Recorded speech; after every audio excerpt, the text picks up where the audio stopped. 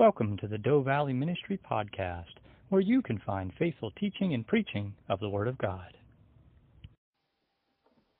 Our scripture reading this morning from the book of Ruth, chapter 3, verses 1 to 10. Then Naomi, her mother-in-law, said to her, "My daughter, shall I not seek security for you, that it may be well with you? Now Boaz, whose young woman you were with, is he not our relative? In fact, he is winnowing barley tonight at the threshing floor. Therefore wash yourself and anoint yourself, put on your best garment and go down to the threshing floor. But do not make yourselves known to the man until he has finished eating and drinking. Then it shall be when he lies down that you shall notice the place where he lies. And you shall go in, uncover his feet and lie down. And he will tell you what you should do." And she said to her, "All that you say to me I will do." So she went down to the threshing floor and did according to all that her mother-in-law instructed her. And after Boaz had eaten and drunk, and his heart was cheerful, he went to lie down at the end of the heap of grain. And she came softly, uncovered his feet, and lay down. Now it happened at midnight that the man was startled and turned himself, and there a woman was lying at his feet. And he said, "Who are you?" So she answered, "I am Ruth, your maidservant. Take your maidservant under your wing, for you are a close relative." Then he said, "Blessed are you of the Lord, my daughter, for you have shown more kindness at the end than at the beginning, in that you did not go after young men, whether poor or rich." So far in our study of Ruth, we've seen the idea of loyalty and kindness. And today we see trusting God and trusting obedience. Last week we left off with Ruth returning from the field. She returned to Naomi's house after a long day harvesting the grain. And she tells Naomi about her day. And after listening to Ruth, Naomi begins to realize that God is still there working in their lives. And she remembers that God is loyal, God is faithful, and God is merciful to His children. So Naomi knows what must be done. She's encouraged by the day's activities of Ruth meeting Boaz.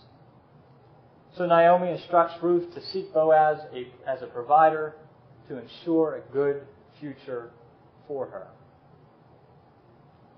Naomi knows that the crop has been harvested, and Boaz would be spending the night at the threshing floor. And that's a normal activity. During the harvest season, you've got to get out there and you've got to work late into the night to take care of the crops. So you're probably exhausted by the evening when you get finished, so you just kind of crash right where you're at.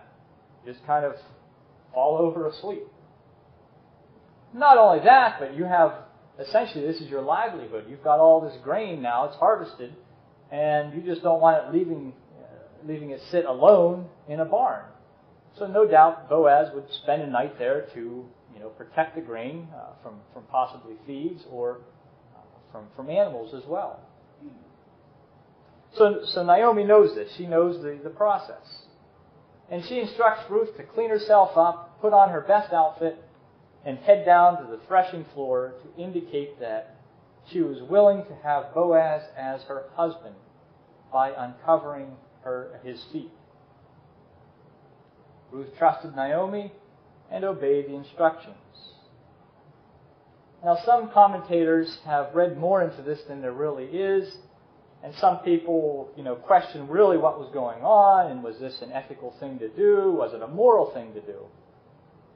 And this was just a typical custom that they did. This was, no immoral acts were committed with the uncovering of his feet. This was simply a custom of a way of a younger woman essentially proposing to an older man.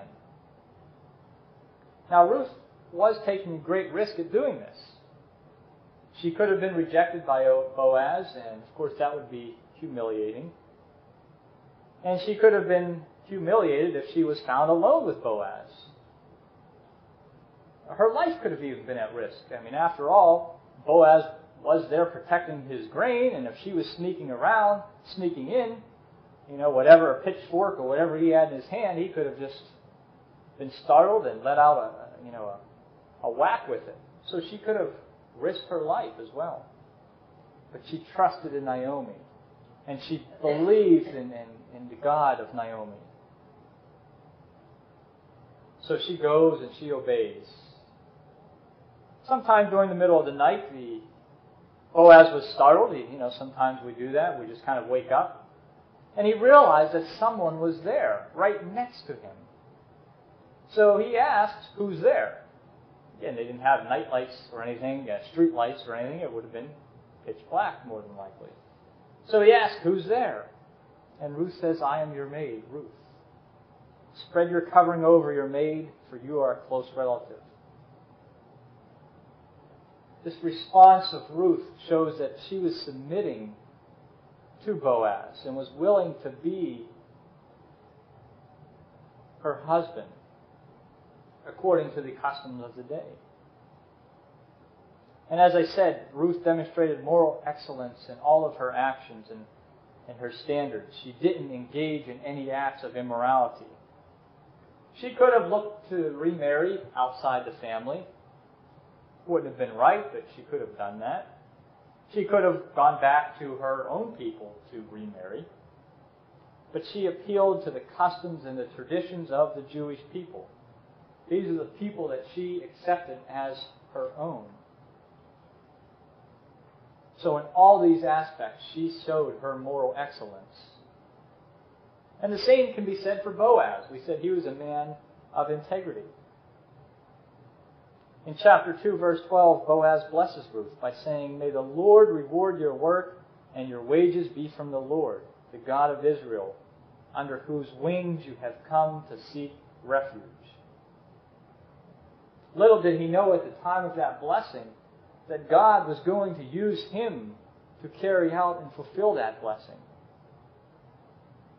So Boaz, too, is an excellent man. And it's fitting that they were perfectly matched together in marriage. Boaz was a kind man, as we saw. He was a man of integrity. But he, too, was taking a risk for Ruth. But he showed his compassion to her and his compassion for her. If we were to continue reading chapter 3, we would see that Boaz's integrity comes out once again. Boaz could have simply said, "Yes, I'll marry you. I'll take you as my wife." But there's a problem, and Boaz knows about it. The problem was Boaz's righteousness, quite honestly. He was a righteous man. He was a man of integrity. He knew the laws. He knew the traditions. He knew the customs. And he knew that the closest relative in this type of situation is the one that has the rights to get married first. If he chooses not to marry the person, then it goes on to the next closest relative, and the next closest, and the next closest, until someone will marry this girl. And Boaz knew that there was someone closer in relation to Ruth than him. So Boaz says, "Yes, I will accept this marriage as long as the closer relative does not want to exercise his right to marry you." And Ruth spends the rest of the night laying at Boaz's feet. And again, Scripture is clear that nothing immoral happened. And Boaz didn't want people to think that something immoral was happening either. So he told Ruth to get up early in the morning and to leave. But he didn't just send her off empty-handed. He gave her some barley, some grain to take back to Naomi. And he told her to wait for him to inquire of this other closer relative. So Ruth does. She goes back to Naomi. And Naomi knew that Boaz wasn't truly a man of integrity and would fulfill his promise with a sense of urgency.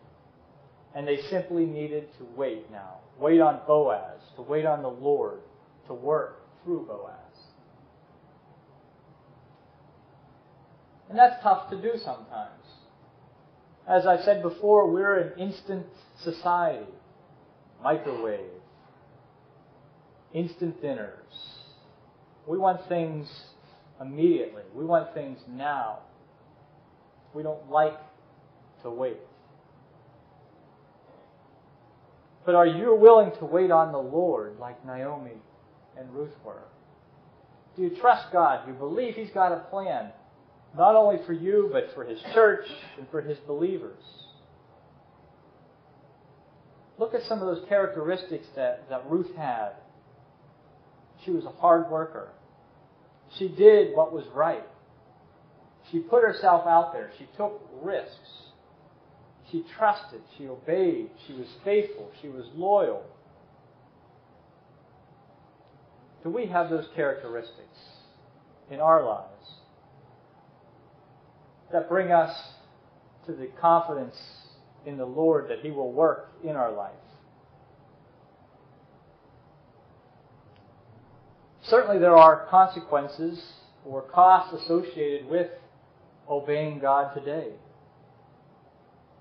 There's always the possibility of being rejected by our friends, by our coworkers, by our family members.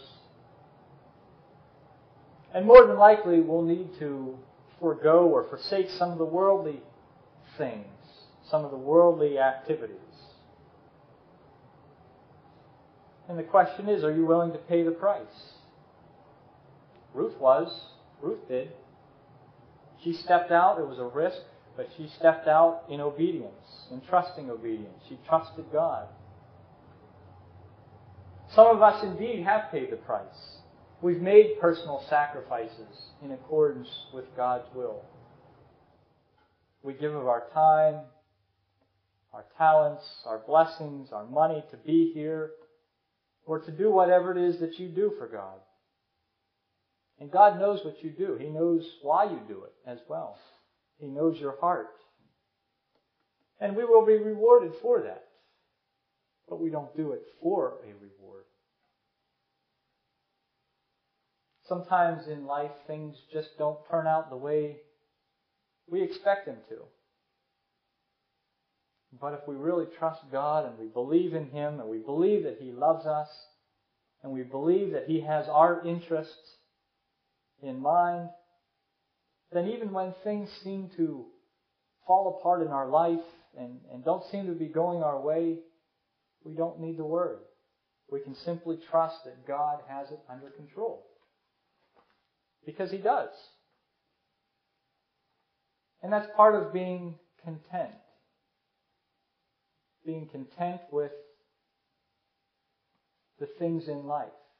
Not being lazy. Sometimes people mix contentment with lackadaisicalness or laziness, and they're different things. Contentment is accepting what God has done for you. It's trusting in God when things appear to be out of control. Whereas discontent is really just a lack of faith and trust in God and His love and His concern for us. It's like saying God doesn't love us, He's lost control, and He doesn't care. Sure, He may let things happen to us, and they may not seem very good to us or for us. But they're part of His plan. Sometimes the bad things happen to strengthen us. Other times they happen to us to show us our weaknesses. Paul tells us in Philippians chapter 4, verse 13, I can do all things through Him who strengthens me. And in verse 19, Paul continues, and my God shall supply all your need according to His riches in glory in Christ Jesus. How often we forget that. We don't always have what we want, but we have what we need. And God supplies all our needs. Paul trusted God completely. There's no doubt about that. And when things fell apart in his life, and it seems as though things were upside down and going crazy, he just kept on trusting God. He was beaten, he was shipwrecked, he was imprisoned. But he just kept trusting God. And there are uncertainties that each of us face each and every day, just like Ruth did. Ruth didn't know what was going to happen. She didn't know the outcome. She didn't know the results. But she trusted in God and knew that everything would work out according to His plan. And we too need to place our trust into God and let Him handle the details, just like Ruth did. And it's tough for us because we like to maintain control. We like to be in charge. But we can't do that with God. He's in charge. We must submit to Him and let Him lead us and guide us where He wants us to go. Ruth trusted God and she obeyed. We too need to let God handle the details of our life. Let's close with a word of prayer this morning. Heavenly Father, we thank You for yet another example of a faithful believer in Ruth. This time of her trusting obedience. Help us to be like her and exhibit those characteristics that she has in our lives. Sometimes You ask us to step out in faith, and we may not always be comfortable with that. It may cause us fear and anxiety. But forgive us when we lack that faith to take the risk that You ask of us, and give us the courage and the strength to trust and obey You. We ask this in Your Son's precious name. Amen.